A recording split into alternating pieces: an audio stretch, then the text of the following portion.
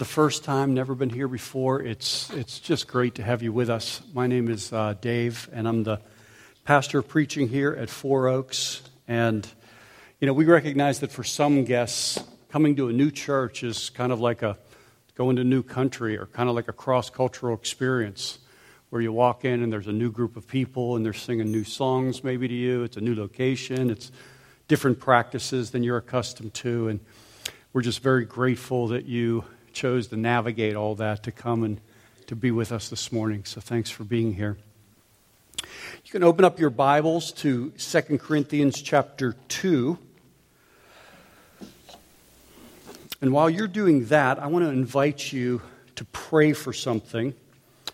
At the end of this month, there is a Sojourn Network intensive. An intensive is like a micro-conference. And for the benefit of our guests, Sojourn Network is the network of churches that we are affiliated with as a local church.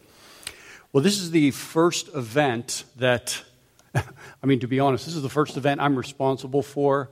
I have a role in Sojourn Network, and I'm responsible for this event, and I want it to go well, and I want the men that are going to be coming to be served and loved and equipped and cared for.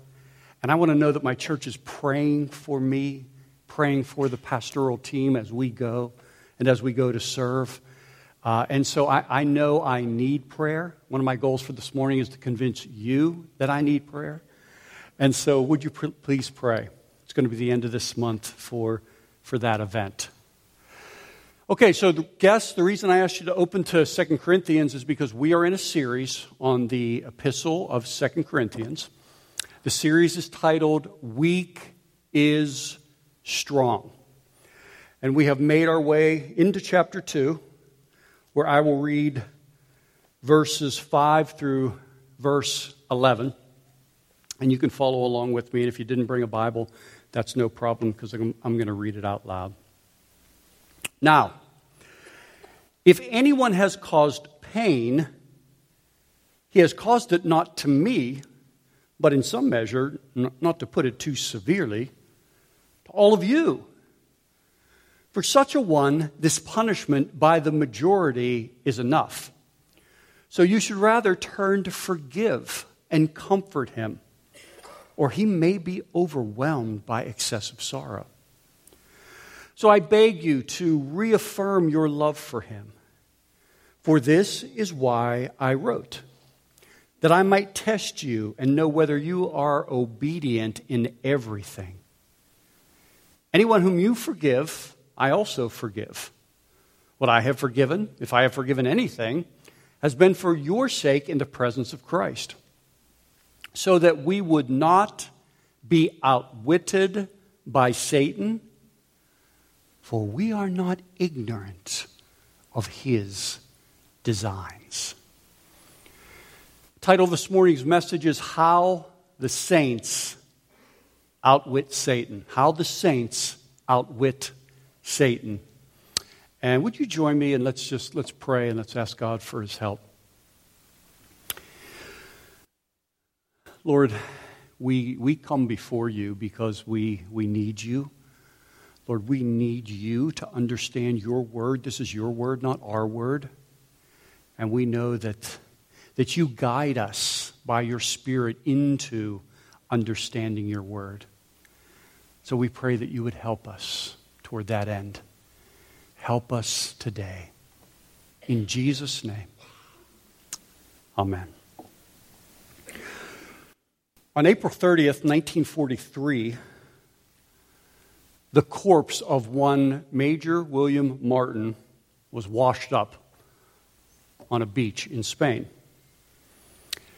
The body was spotted by a local fisherman and then reported to the local authorities in that area, who also happened to be Nazi sympathizers at the time.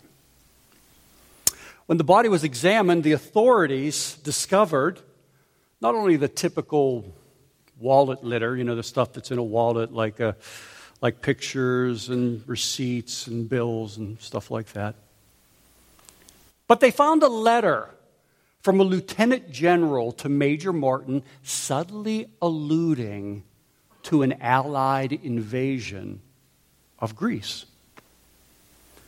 The Nazis were, of course, suspicious. I mean, you have this body just happens to wash up on the shore. And so they launched an extensive investigation using a pathologist to check out the body. They brought in document experts, various specialists, all of it to legitimize the authenticity of what it was they had received. But then something remarkable happened that in the mind of the Nazis seemed to automatically authenticate what was going on. And that is that the Allies began staging their tanks and their troops for the invasion of Greece. And to the Nazis, this confirmed that these documents certainly were real. This was going to happen. And now, since they were convinced that the invasion was coming at Greece, they redistributed their forces to fortify Greece, pulling their troops away from places like Sicily, which is just what the Allies hoped. Because the Nazis were duped. They were duped. They were actually part of this elaborate web of disinformation known as Operation Mincemeat. It's a great book, by the way, Operation Mincemeat. The goal of Operation Mincemeat was to outwit the enemy. The appearance of a military buildup in Greece was nothing more than a ploy complete with fake troops and inflatable plastic tanks that made it appear like they were building up that area. Major Martin was the false identity that was assigned to a corpse that was perfect for that particular spycraft, and a fake letter had been planted on him, a fake history, a backstory. They even put an obituary in the London newspaper about him. The invasion site was actually Sicily, 500 miles away. The very place that the Germans had pulled their troops from in order to redeploy and protect Greece. So the seduction of the Nazis over to Greece worked. And this particular seduction was eventually called by one historian, quote, the most spectacular single episode in the history of deception. Which is just another way to say that the Allies pulled off the greatest head fake of the century. They had outwitted the enemy. Outwitting the enemy, or being outwitted by the enemy, is a central theme of 2 Corinthians chapter 2, verses 5 through 11. And as we drop in here, we discover that Paul had been under attack by a leader in the Corinthian church. Now, some people speculate when they read this and they read this section on whether these verses were actually the case of incest back in 1 Corinthians chapter 5. But it's more likely that there was a leader that was attacking Paul because it's apparent that whatever took place was specifically against Paul, where the case of incest, of course, was not. So to respond to these attacks, Paul wrote a letter that we heard about last week. It was ultimately lost to us. It's called the Sorrowful Letter by theologians. And that letter was aimed at calling the Corinthians to action against this leader that had stood up and opposed Paul. And so the letter was received by the Corinthians. The Corinthians read the letter. They were smitten by the rebuke. They disciplined the leader, meaning they church disciplined him. Interesting little thing in verse 6 there, but the word for punishment in verse 6 actually means an official disciplinary action by a body of people. That's what took place. So they church disciplined this man, and then they notified Paul. Well, after being disciplined, by the grace of God, this man repented. In fact, he experienced not just sadness, but deep sorrow. And so you would think that's the end of the story. I mean, you would think that was going to be the point of the whole thing. That's all you could ask for. The church responds. They exercise church discipline. The sinner repents. And Paul's place of honor is restored within that congregation. But that's not what happened. Not by a long shot.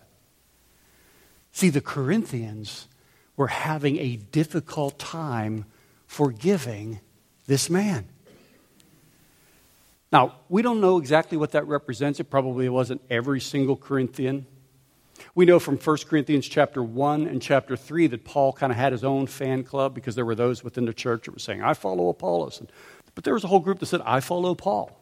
And so it may be that that group in particular was agitated and they were having a hard time forgiving. We don't know exactly who it was. But in 2 Corinthians chapter 2, in this section that we just read, Paul is moving to diagnose the problem. And what is so fascinating about this is that Paul sees this as something more than just a sinner in the hands of an angry church. He sees this as a clever act of deception by the enemy. See, to Paul, the risk here was that the devil was going to outfox the Corinthian church through their bitterness. That the devil was staging an invasion into the Corinthian church. And so Paul calls for certain countermeasures. He says in verse 11, so that we would not be outwitted by Satan, for we are not ignorant of his designs. See, Paul reminds us that when it comes to the designs of Satan, we need not be ignorant.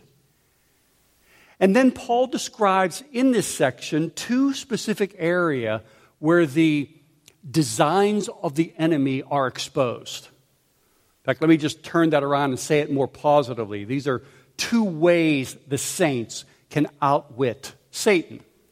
So here's the first one. Two ways the saints can outwit Satan. Here's the first one. In the way we view the church. In the way we view the church. Paul makes a surprising statement as he goes to interpret this experience for the Corinthians, beginning with verse 5. He says, now, if anyone has caused you pain, he has caused it not to me, but in some measure, not to put it too severely, but to all of you. In other words, the pain of this situation, though it was directed at me, because I'm a part of you, it's never simply about me. It touches you as well. And what is that supposed to mean? Well, what's happening here is Paul is applying a doctrine that he set out for the Corinthians in their first letter, 1 Corinthians, somewhere around chapter 12. And the concept that he set out for the Corinthians was the interdependence of the members of a local church and the members of the universal church as well. Let me take you back there just so you can refresh your recollection on what I'm talking about. Let me read to you 1 Corinthians 12, verse 12, and then 26 through 27 as well. This is what Paul said. For just as the body is one and has many members, and all the members of the body, though many, are one body, so it is with Christ. If one member suffers, all suffer together. If one member is honored, all rejoice together. Now you are the body of Christ and individually members of it. See, this is what the Corinthians were taught during Paul's first visit. This is what he was taught. This is what they were taught in his first letter. But then one guy, one leader, one divisive person revealed how poorly they really applied it. How maybe they had listened, maybe they had got it, maybe they had discussed it in their small group, but they really didn't apply it. And Paul's conclusion in that is, Corinthians, you're being outwitted. You're being outwitted by the enemy. See, the church is supposed to be a family. The church is supposed to be people that are interdependent upon one another so that if one is attacked, the other come along. We're a family. But the reality was that this idiot was trashing Paul, and they did nothing. They did nothing. And we don't know what that really represents. I mean, I think the Corinthian culture was somewhat similar to the postmodernism that we live in today that characterizes the year 2015, at least in America. You know, that idea of, hey, wait a minute, don't hassle me with this, okay? I don't want to be bothered. Or why should I get involved? I mean, that's this guy's business. That's this guy's problem. I don't need to make that my problem.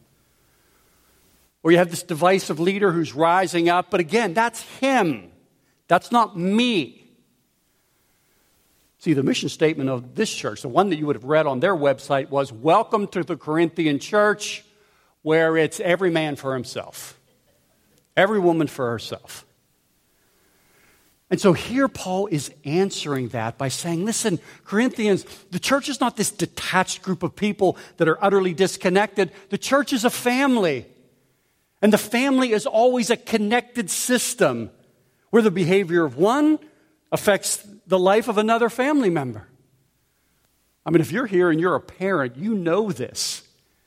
You know if your child suffers, you suffer.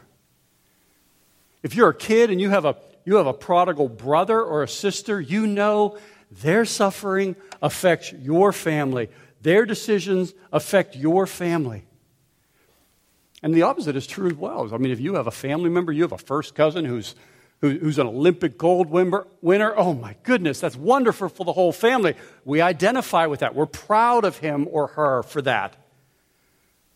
Paul's saying to the Corinthians, here's how it works. Verse 5, the pain he caused to me, he caused to you because we're a family. The forgiveness I extended to him, you must extend to him, verse 11, because we're a family. See, Paul's saying to the Corinthians, don't miss Satan's design here. He wants to convince you to act like individuals. He wants to convince you to act like you're not together. He wants to convince you to act that you're not a family, that you're just independent human beings. He wants you to forget the church. So Paul is just beginning to remind them that having a connection with God means having a connection with the people of God. And so he keeps punctuating this point, and he moves to do it in another way. It's not just kind of coming at the Corinthians, but then he uses this guy who had repented as like exhibit B. And he begins to point out that even the sinner understood the doctrine of the church. According to verse 7, Paul's concern for this sinner who had repented is that to be separated from the church any longer could trigger an excessive sorrow. But really what's going on here is Paul is saying, Corinthians, he gets it. He understands. He recognizes what it represents to be apart from the family of God's people. He's put outside the church and it's crushing him.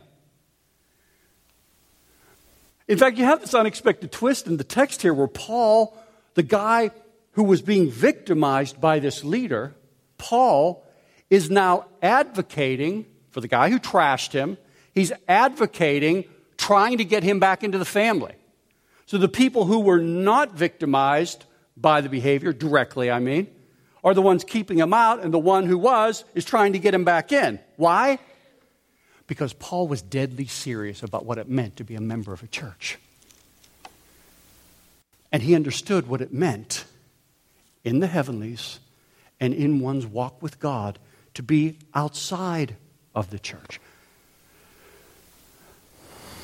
Let me ask you a question this morning. Do you ever think about what it means to be a member of a local church?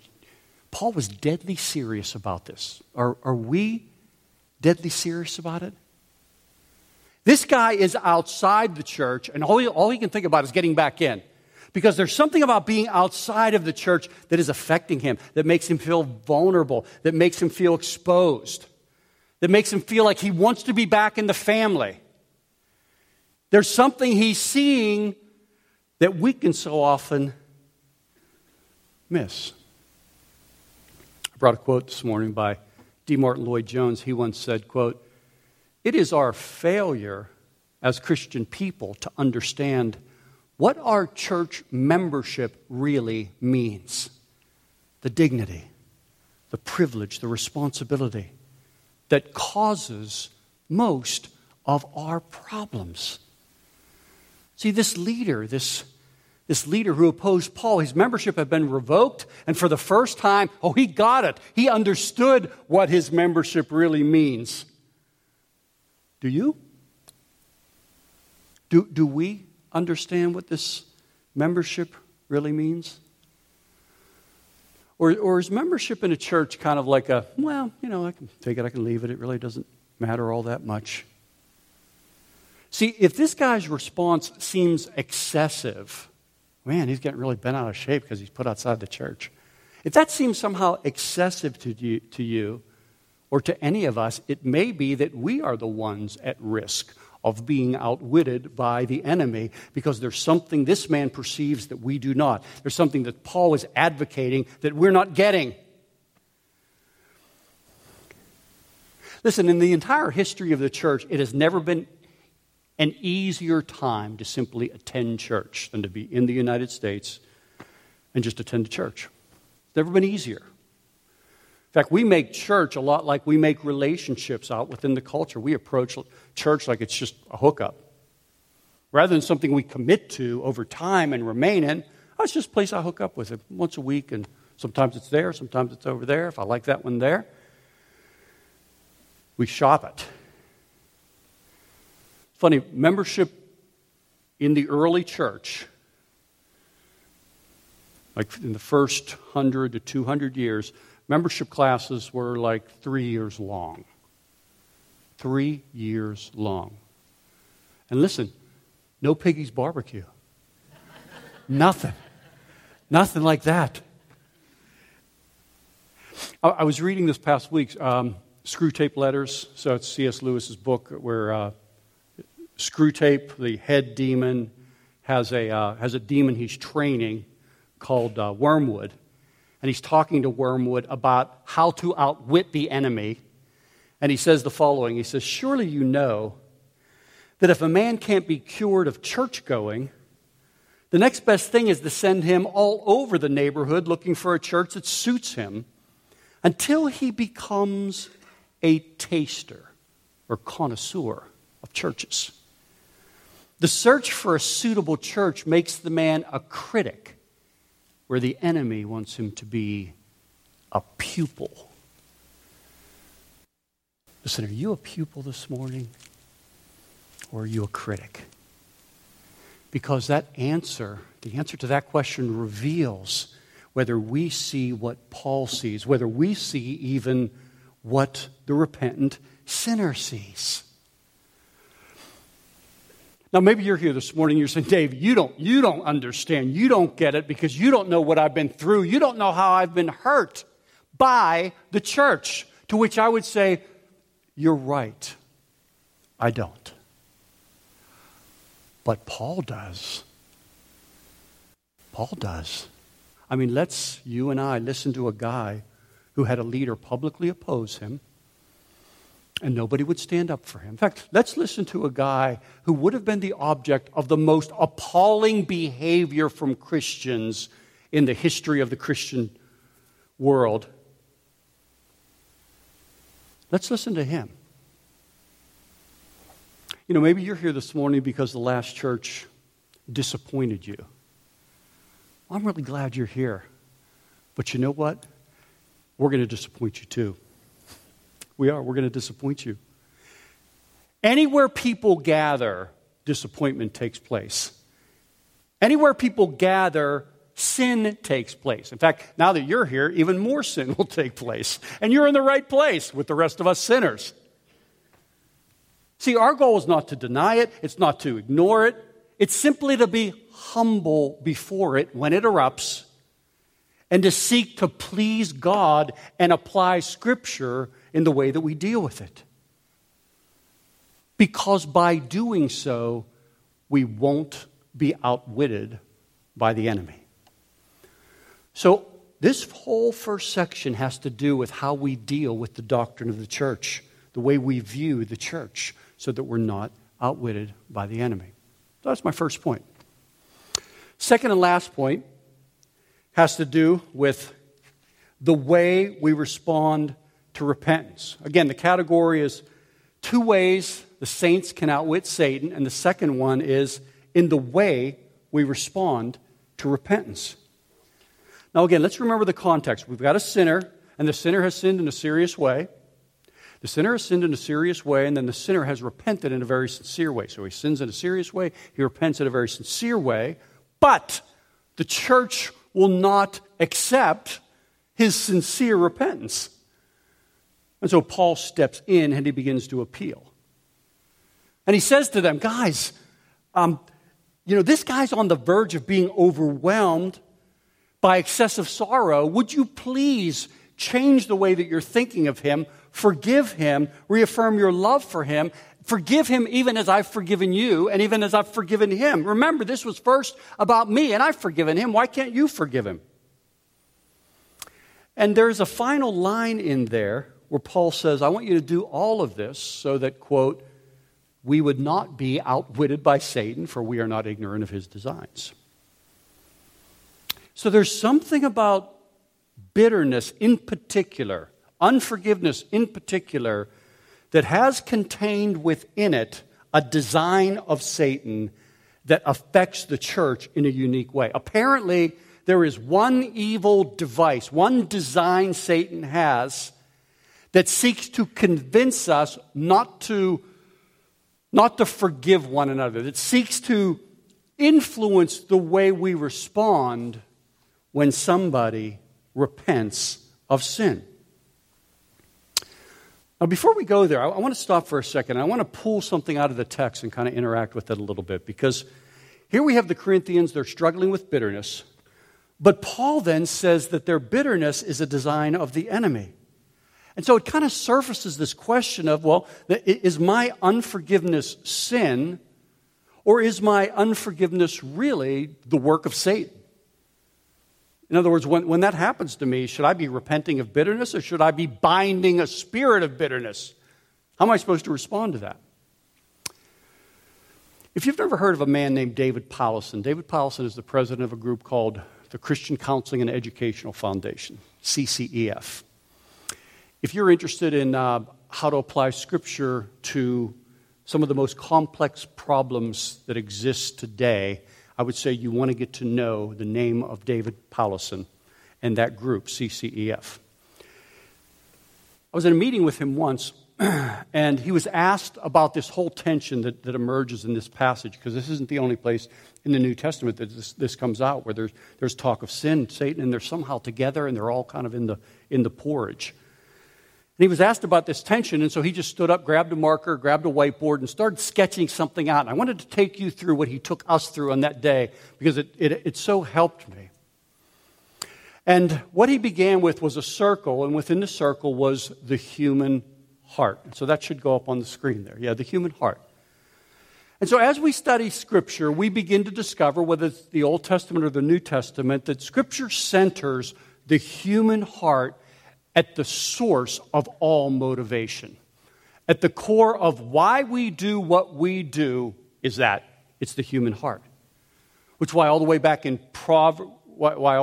Proverbs it says that keep your heart with all vigilance, for from it flows the springs of life.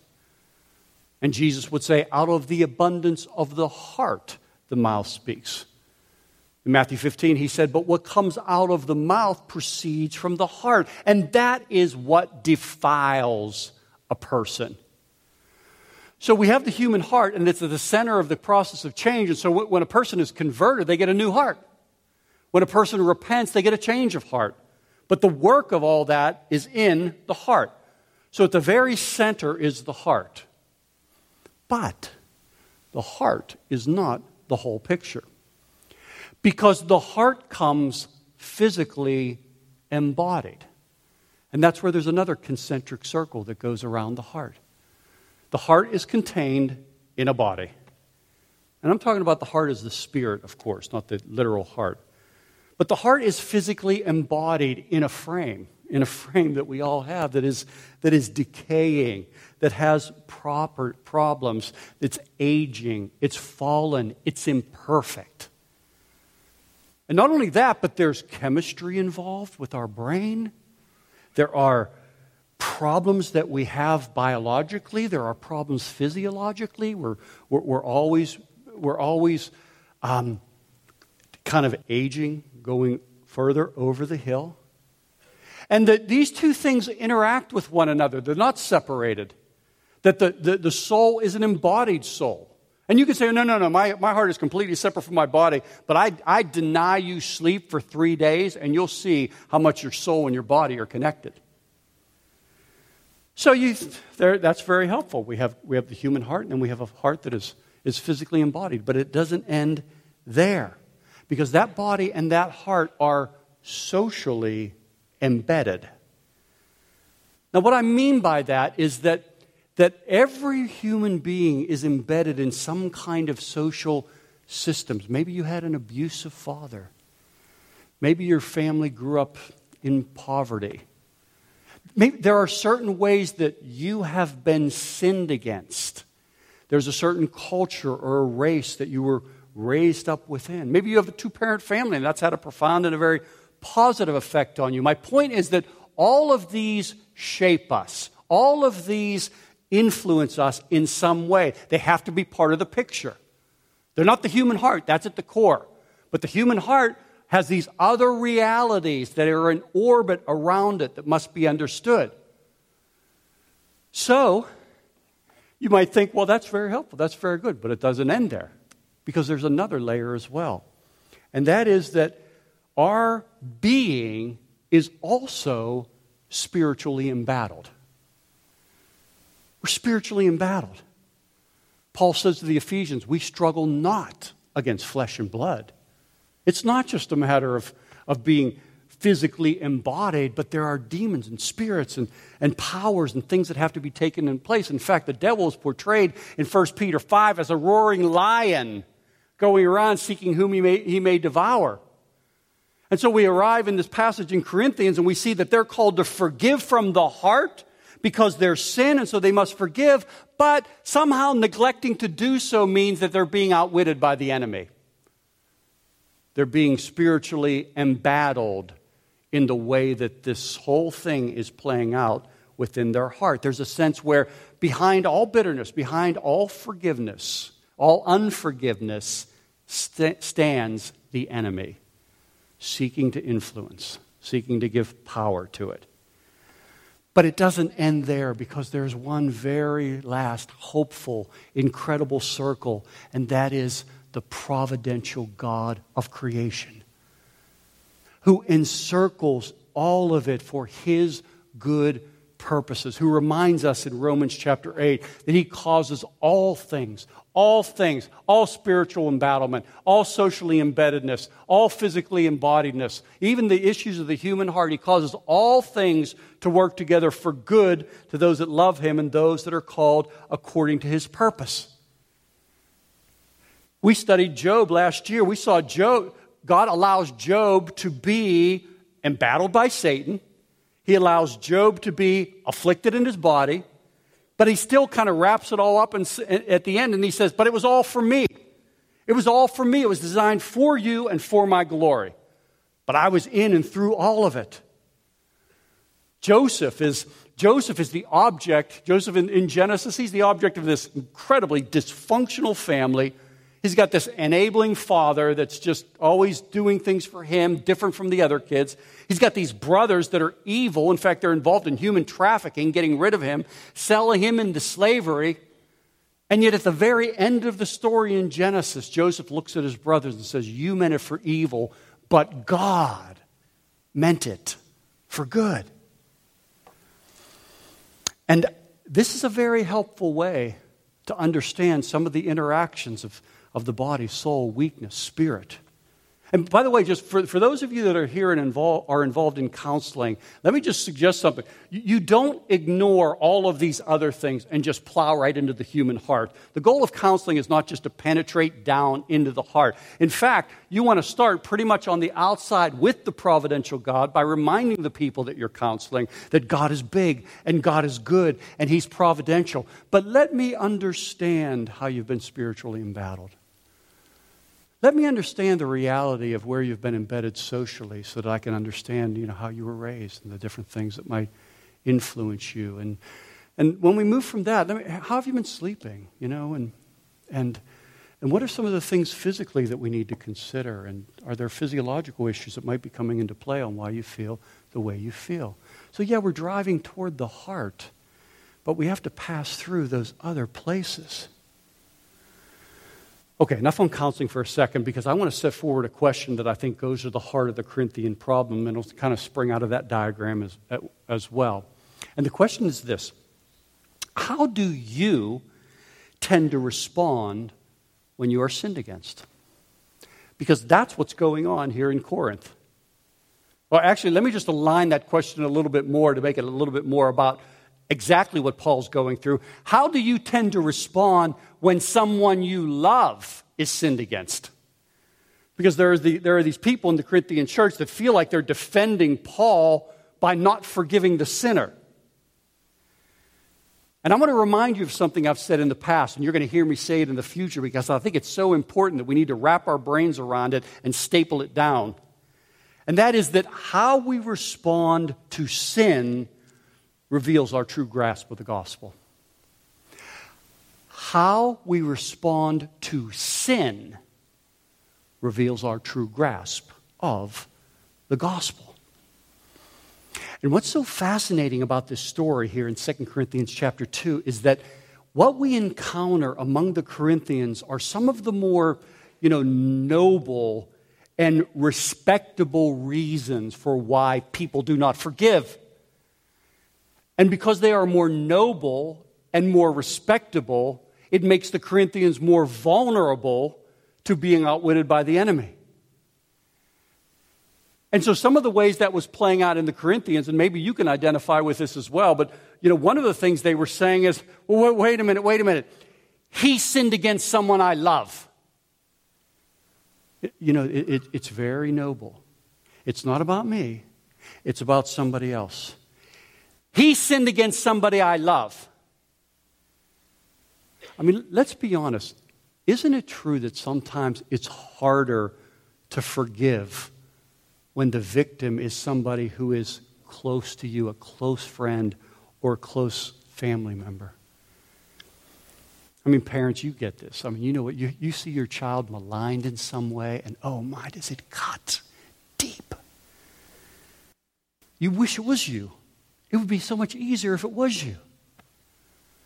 Or your spouse loses a job, and it's totally unfair and irrational. Or your best friend has been handled in a way that was so disloyal by other people, and it incites in us. All of it incites with us a kind of outrage.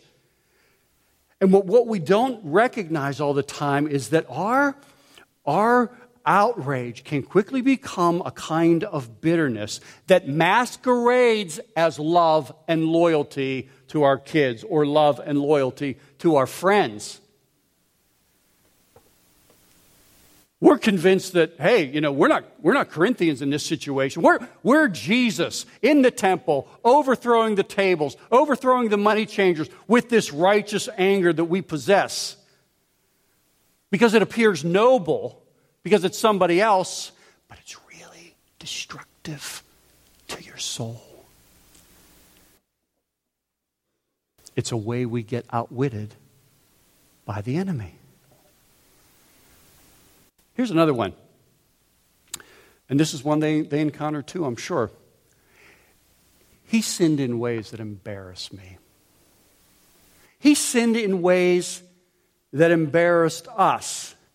When you're close to someone in serious sin, I mean, isn't the reality that their sin tars everybody? Everybody gets splattered by their sin. So you log onto the internet and you see the picture, the message, somebody that you love, and they're looking like the fool.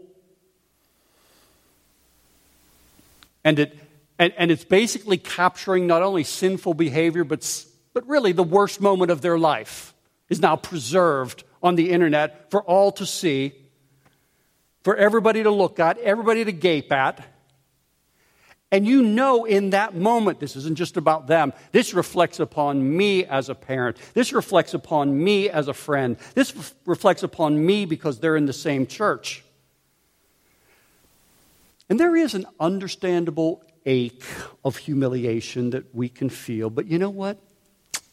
Sometimes the sin of those we love just reveals the reputation that we love, which is ours. The sin of those we love simply reveals the reputation that we love, which is ours. Our pain is not primarily about a sinner who's being seduced.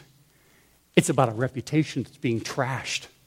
And it's not first their reputation, it's our reputation. We love our reputation.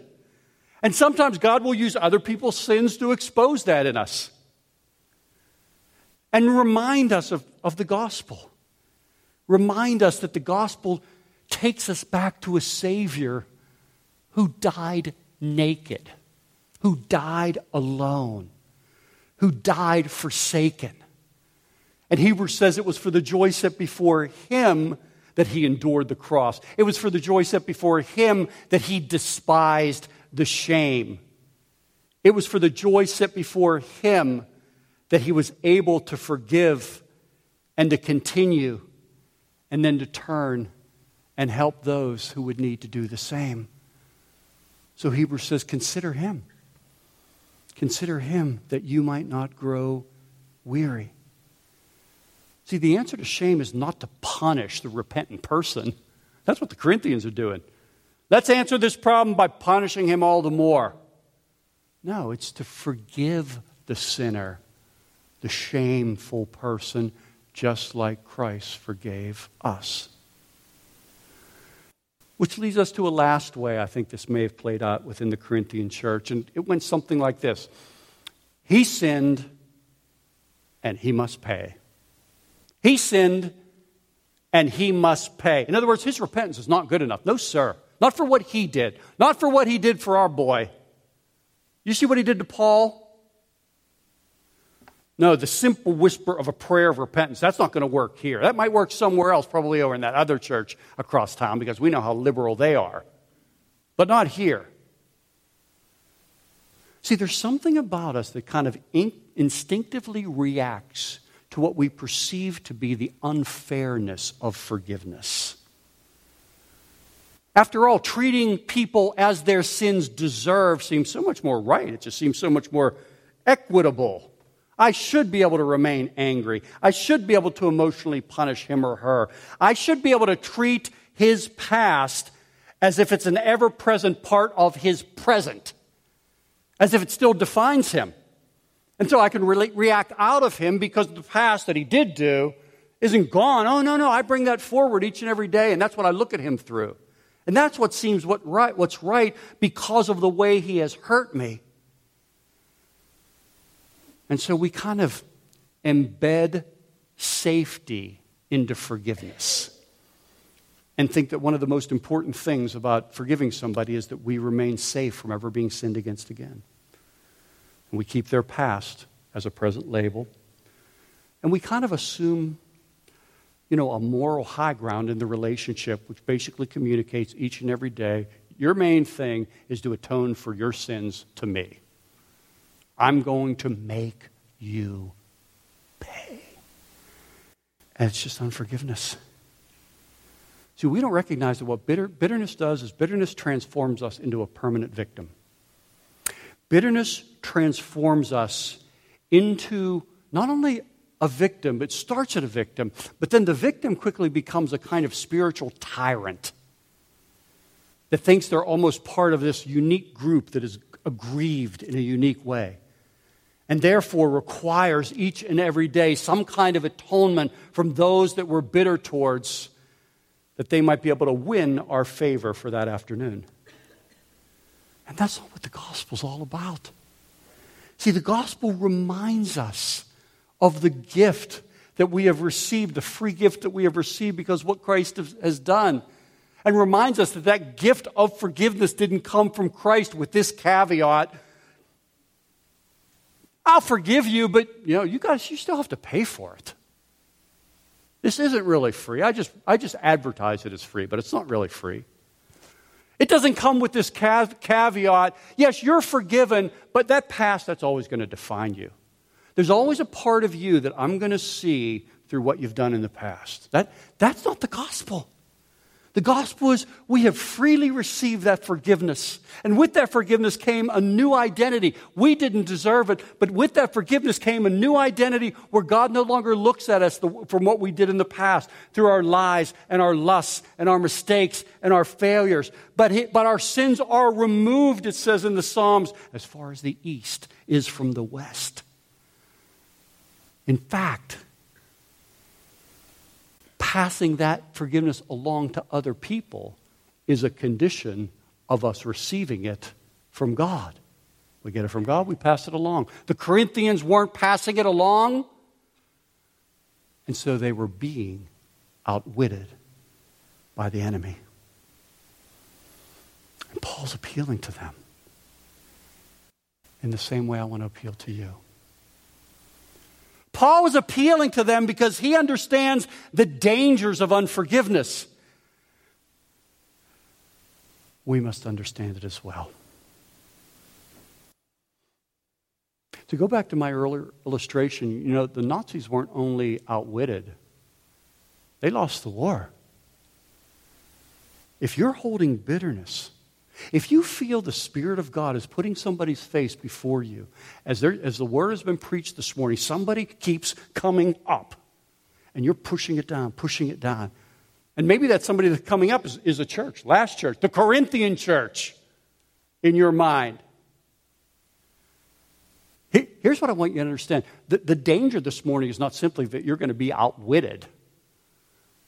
The danger is that you could lose the war.